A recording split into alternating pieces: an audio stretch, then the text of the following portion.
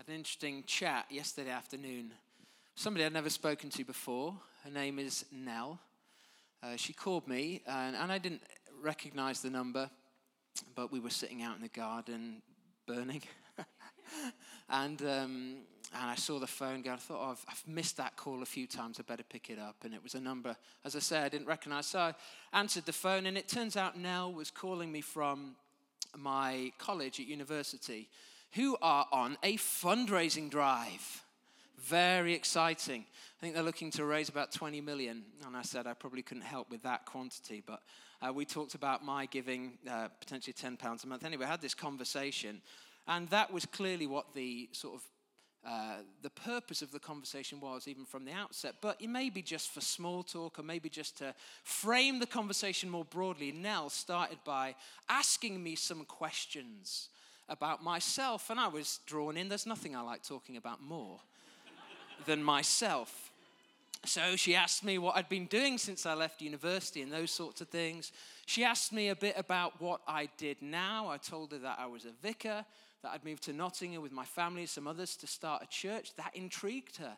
She's a fourth-year English student doing an MPhil. She clearly likes narrative and stories, so she asked me more and more questions. She asked me specifically, what did I do? Why did I do it? She said, she asked me, what are we trying to do with the church? And I sort of told her a bit about our vision.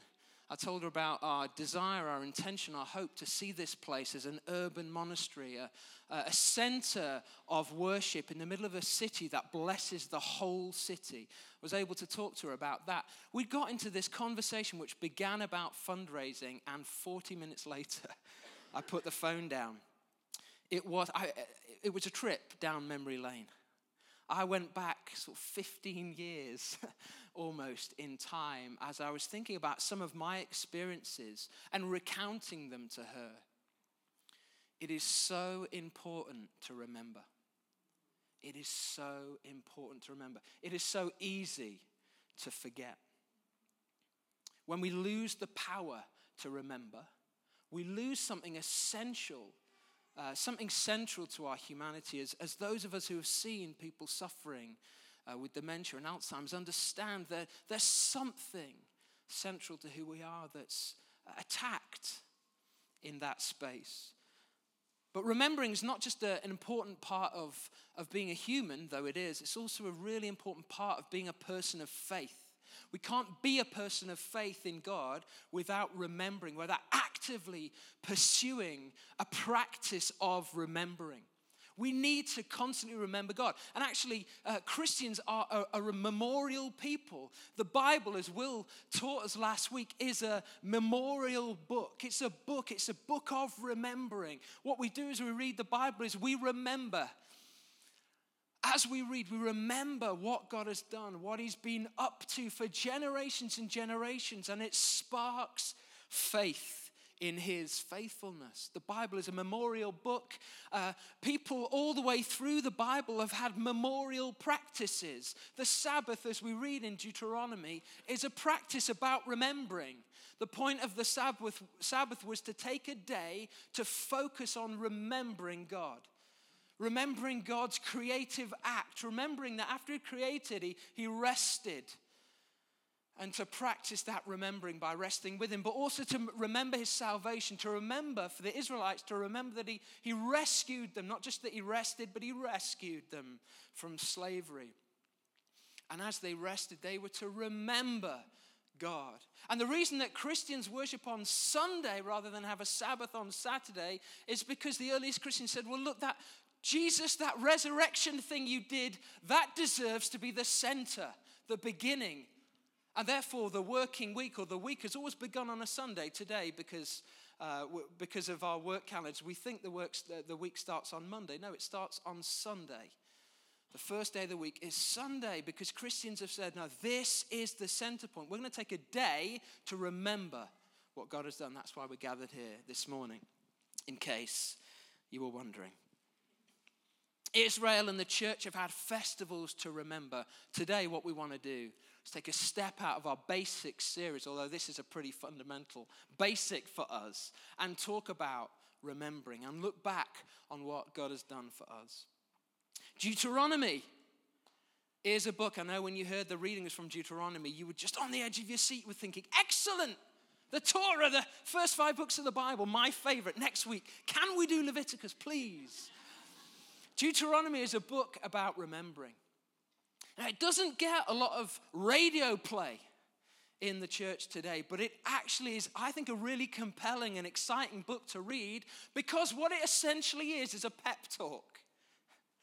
Moses and the people of God have got out of Egypt. They've been rescued from slavery in the Exodus, and they've spent a whole year at Sinai at the foot of a mountain, Moses wandering up and back down, doing that a few times, and giving them the law, a whole year there. And then they wander around in the wilderness because of their disobedience for 40 whole years. And they eventually get through the Jordan and to the cusp, right to the edge of the promised land, the land that God promised them all the way back when they were delivered from slavery 41 years previously. It's an incredible moment. It's a threshold moment for them. They're about to step into the new thing, but they're still standing on the edge of it. And what Moses does for them is to give them a pep talk. And the pep talk is in 3 sections. And basically, he reminds them of all that God has done for them. It is a book about remembering. In fact, the word remember, the command, the imperative, remember, occurs 16 times in Deuteronomy alone. That's a lot in the context of the whole Bible. The book of Deuteronomy is all about remembering. They're ready to go in. This is where Deuteronomy begins. It's not so different from where we're at right now. God has done some amazing things in the last year, and yet I feel certainly very keenly we are still on the threshold of something very new. We hope in September and October, around that time, to be able to worship upstairs. Our children will be worshiping in here. There'll be a whole lot of space, and there will be room for people to come and experience God in a new way in this city. That is part of a vision, but that's just the beginning. That's just the beginning. You see, as I said to Nell yesterday, the hope is here that this would be an urban monastery. This would be a place that everyone in the city would know this was a place they could get blessed. Everyone would say, well, near or far from God, could say, I know that if I go there, I can meet with a warm welcome, a sense of God's presence, whether they're able to name that or not. This would be a source, a well, if you like, of God's presence for the whole of this city. That is our hope for this place. It begins with worship. It certainly doesn't end in that worship. This is about everyone. We're standing on the edge of something. And the point of the book of Deuteronomy is that the people are standing on the cusp of something very new and very fresh that was promised to them. Only the generation who saw those things happen has died out. How then are they going to be enabled to live faithfully in the story so far? How are they going to continue faithfully in the stream of what God has done if they don't know the story? If they didn't see the Exodus? Only by this one thing, by remembering. So Moses reminds them. He tells them the story. He teaches them the story. He has to ensure that they don't forget. It's so easy to forget. Why is it so important that they remember? Why is it so important that we remember? Because it's easy to forget. What we see is that when we remember, a few things happen. When the Israelites are able to remember God, a few things are able to happen for them. And the first thing is that they are able to discover something deeply significant about who they are. Remembering is actually central to our being reminded of our identity. And you see this happen at family parties, don't you? You get together with your family or maybe a group of mates. You know, if you get together with your friends, your old friends, maybe friends from university or friends from school or friends from back home where you grew up or wherever it was, and you get together with old buddies or family. And what you start to do is you start to tell stories, don't you? You know, maybe you're in the pub or you're down the coffee shop or wherever you are in the park, and you just start to tell stories. And what I do with my old friends, I just regress. I just regress to being about 18, whenever it was I met them, whatever it was. You just tell the old stories, all the old nicknames come out. Because there's something about remembering which reforms that bond, which reunites you, right? That's what remembering does. And remembering, therefore, is actually part of discovering who we are. That's what happens with Israel. They need to hear these stories because they need to remember who they are and what God has done for them. It's the same yesterday with Nell. As I was telling her, she was drawing more and more of my story out of me. I started to develop a confidence. Wow, isn't it incredible what God has done? I started to remember who I was back then, and then I was able to see who I am today. I was able to see all that God had done. I was able to remember who I was. But when we remember, we also discover something essential about who God is. It's not just about us. It's in understanding and hearing these stories about all that God has done that we discover God's identity as well, who God is. Israel was able to do this, and so as the young people were hearing these stories, what? He rescued you out of slavery in Egypt. You can imagine them just standing in awe of this God who had done that for them. Above all, we need to be reminded day by day who God is. And we live in a world where we're not reminded frequently. We don't have the luxury of a church bell on every corner to remind us. You know that's what they were for, right? We don't have the luxury of, bosses at work saying, hey, why don't you spend your lunch break in prayer? This isn't the world we live in. We have to steal and grasp these moments of remembering. We mustn't miss them. And it's in remembering that we're reminded who God is. As we look back on our story, we're reminded of what God has done in our lives. And so we find that he is Father, that he is provider, that he is rescuer. But remembering is not just about something that connected to the past. Remembering actually is all about the future. It is in remembering that we develop confidence for what's ahead. Confidence is exactly what these people need. They've received reports about the giants in the land, and they are standing on the edge of a land. It's not empty. There aren't sold signs hanging out in the promised land. They have to displace the giants before them. They're terrified. And this generation hasn't seen God's power. And what is worse, Moses isn't going in with them. What they need is confidence in God. They need to locate their confidence in a God who is bigger than all other things around them. And what they need to do in order to get that confidence is to remember. Remembering is as much about the future as it is the past or the present. Our future in faith depends largely on how well we remember God. You know this, don't you? When you forget, when maybe your prayer life just slips, maybe when you, for whatever reason, you get busy and you sort of just miss God for a couple of days or a couple of weeks or a couple of months. You just find it. It's like there's a wall to climb to get into his presence. We're supposed to, we're people of habit. We're ritual beings as humans. We have to practice daily the presence of God. We have to remember him. And it's there, in that place of daily remembering, that our confidence comes. The key to going forward is looking back. That's what we're doing today. We're looking back. That video, it was, I found it deeply moving. I thought I'd arrived at the end without crying, and then that amazing grace thing, which is a very special moment in our story. Just a reminder of all that God's done. It's very powerful. Memory is powerful. What are we to remember?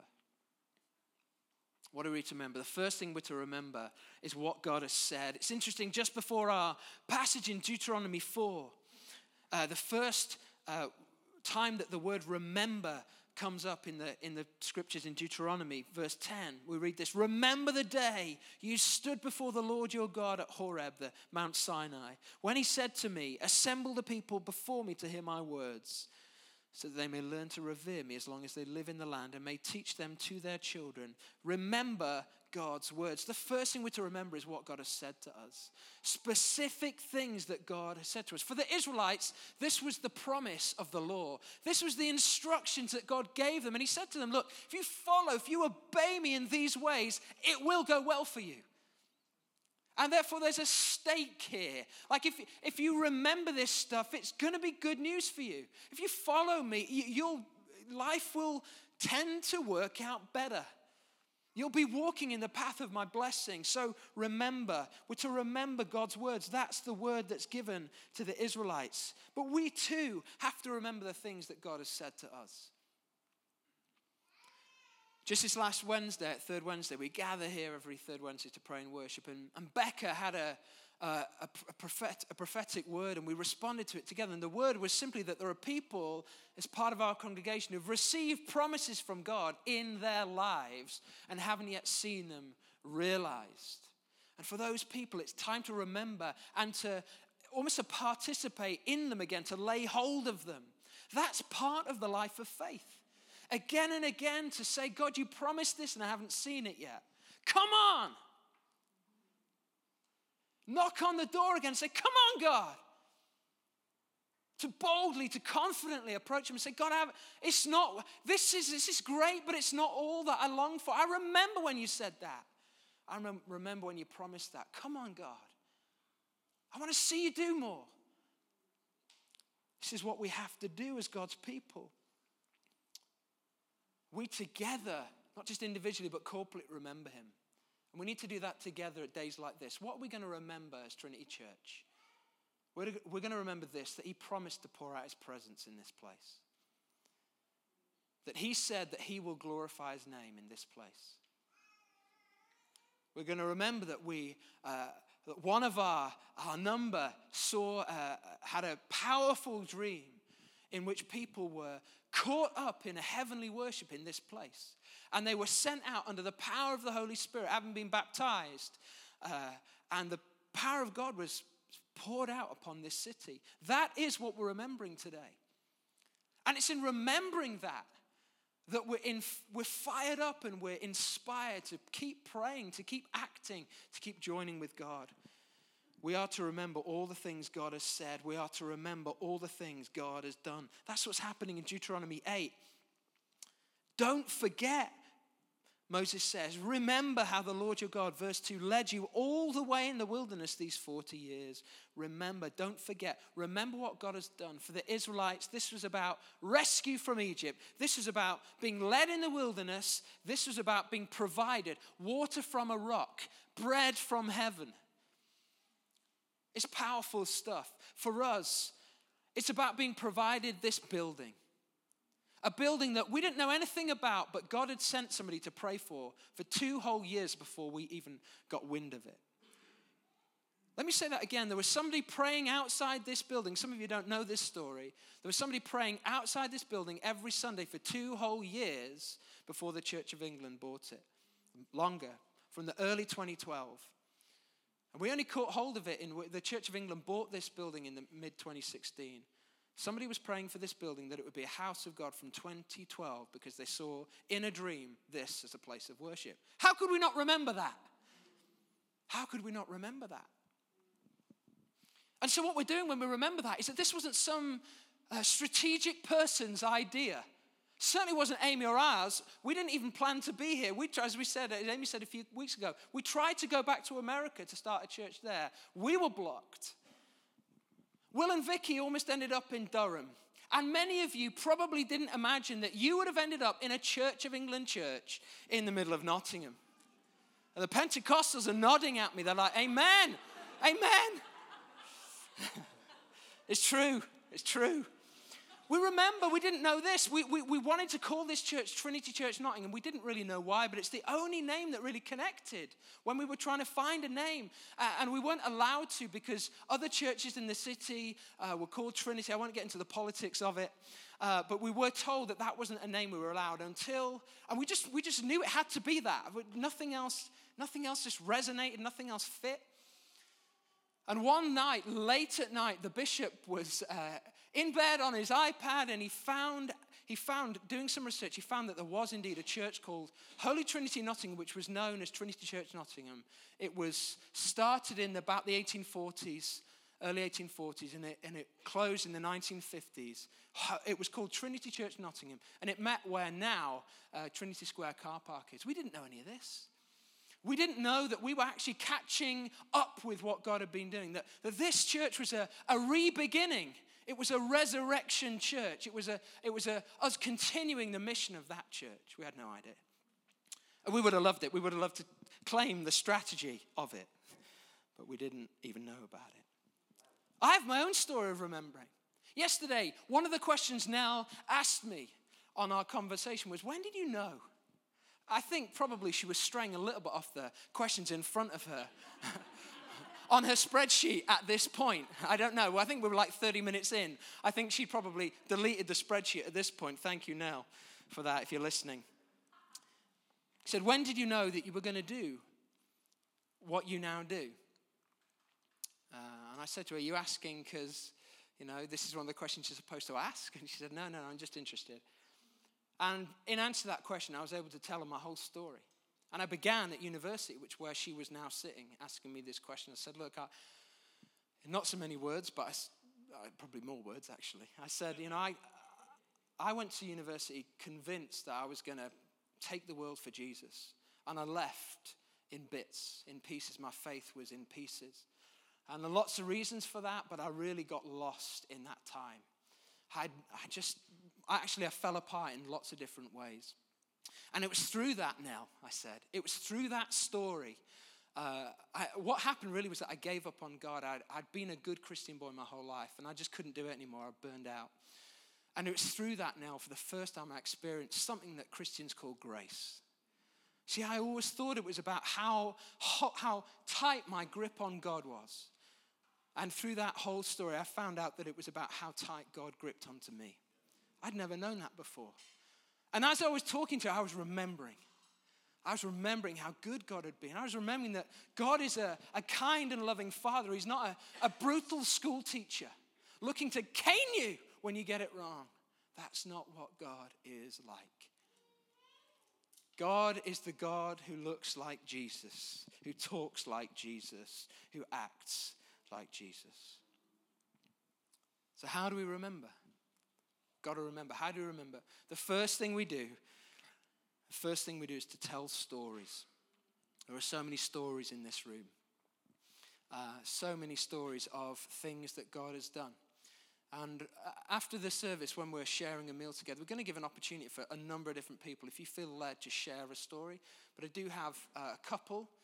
One story we just want to share this morning as an example. So if Adam, are you ready? Amy, are you about the place? I don't know if Amy's here as well, but Adam, wait, come forward. Amy's going to go and get t'other Amy. Adam, come forward. Why don't we welcome Adam?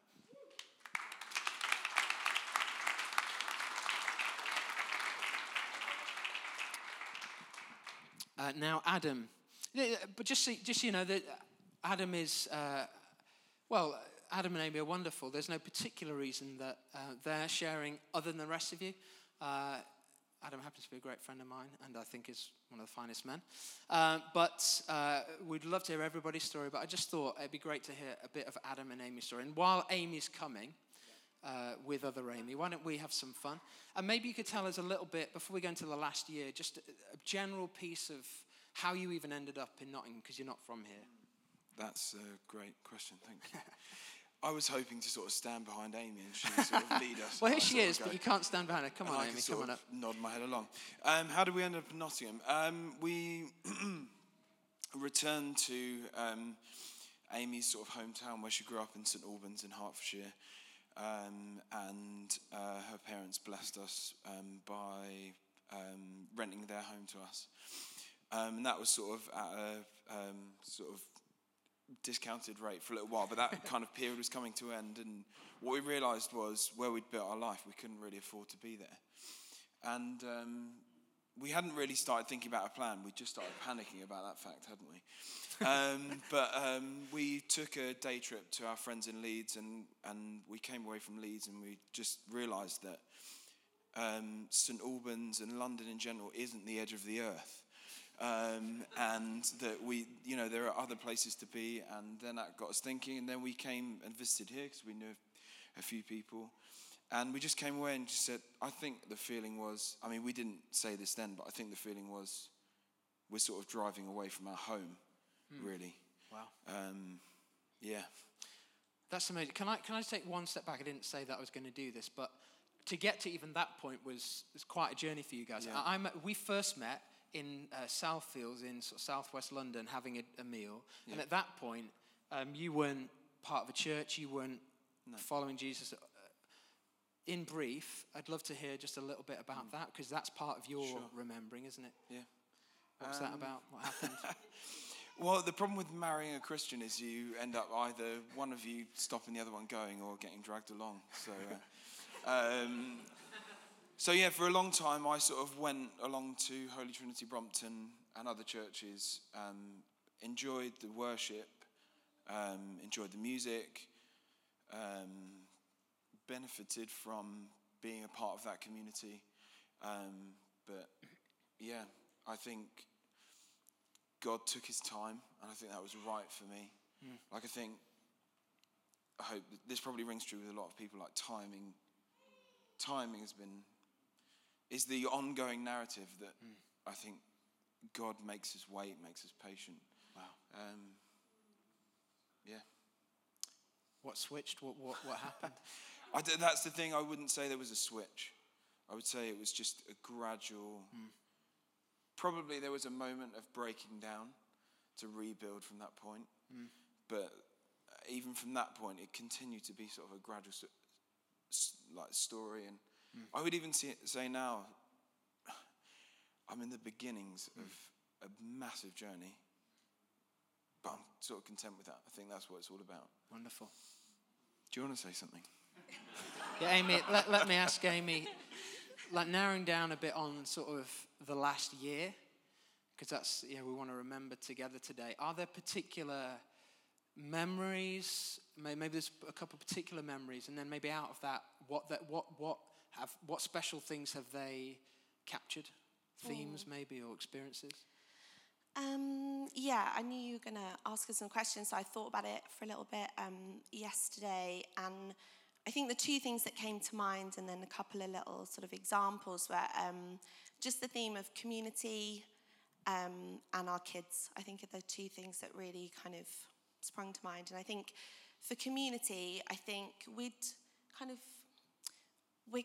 Adam's an incredible cook, so I invite people over and he cooks for them. Like, that's always been our marriage. But I feel like here, what we've really found is, and I think that's been a huge part of Adam's journey, is to really see people's faith in the day-to-day, and to actually invite people over who not only just wanted to eat with us and hang out with us, but actually wanted to invest in us and learn about us. And a huge part of this year for us has been buying a home. And I would say 18 months ago when we were down south, we thought, oh my goodness, we've had too many children. We can't fit them all in a building that we can afford. And that was a huge part of this year for us. And we, without really trying, quite a lot of people here found out that we were really struggling, that we didn't know if we could afford a home. And just by having those people in our home, people start to ask us, what can we pray for? How can we get alongside you? What do you need? And I think for us, it made buying a home a real journey of prayer, which was amazing because it taught us a lot through people just coming into our house. So that was one. And then the other one is our children. I think neither of us grew up in a church, neither of us have Christian families. Easter, Christmas, those sorts of things aren't big sort of Christian occasions for us as families. And so for us, children's church is where they're going to learn not only about faith and those sorts of things, but look up to Christian people and see Christian families and Christian adults. And that's been a huge part of what we want church to be for us. And I think we've got 3 really different characters and really different children. And there was just this one time, our son Reuben, he's 6 and he loves worship, but sort of struggles with some of the other bits of kids' church. He's quite reserved. He doesn't necessarily love being with a big bunch of other kids. And sometimes getting him into kids' church can be a real struggle. And so we've sort of come up with this little compromise that he can stay and watch the big worship and be with me for the worship, and then he goes into kids' church. And there was one week where I was feeling really bad about that. I was like, oh, he's disrupted to kids' church. That's where he should be. I'm kind of wimping out on getting him into kids' church when it's hard. And Jonathan actually, Shearman, saw us and said, oh, like, how come Reuben's not in kids' church right now? And I think my gut was like, oh, no. And then I said, he just wants to be in the singing with me. And he said to Reuben, he was like, oh, Reuben, like, I love worship too. And for me, that's where I meet Jesus. And I just think that was amazing because it really spoke into his life. But it also was just really wonderful to know that our kids were being noticed. And that's a big part of church for us. Wonderful. Adam, you grasped Yeah, it. I was. Now I'm ready to I'm warmed up. Hey, sit comfy, guys. Just getting going. I think the big things have been that, there are lots of little stories and there are lots of big stories. And it's things like when we arrived here, we did feel like we'd come home. We did feel like we'd landed in our family. And, when we arrived, there was sort of 8 people outside the front door ready to bundle everything in. When we moved from our house in West Bridgford to the Carrington place, while we weren't there, 8 cars of various different people pulled up outside and bundled stuff in and got it over to the other house. And I think, the bigger narrative on that, and I think this is the bit I hope that kind of speaks to people, is that, and this is what you were saying in the car yesterday, all that stuff is sort of stories that are relevant to us, and maybe some people relate to them, but what I think is relevant to everyone was the little yeses. It was the little yes to going to Nottingham when that seemed like a crazy idea. It was the yes to Amy's job. It was the yes to inviting people into our home that we hadn't met before and maybe thought we were a bit weird. It was all those little yeses, and I think the favour has just been a reflection of that sort of obedience. And also I think the other big thing is that everyone we've encountered here who's been kind of part of that journey with us and rooting for us have just been the best kind of vessels for God's love. And when I think about it, that's what's in my mind. It's just like the expression of God's love through the people around us. Amazing. Praise God. Why don't we thank them?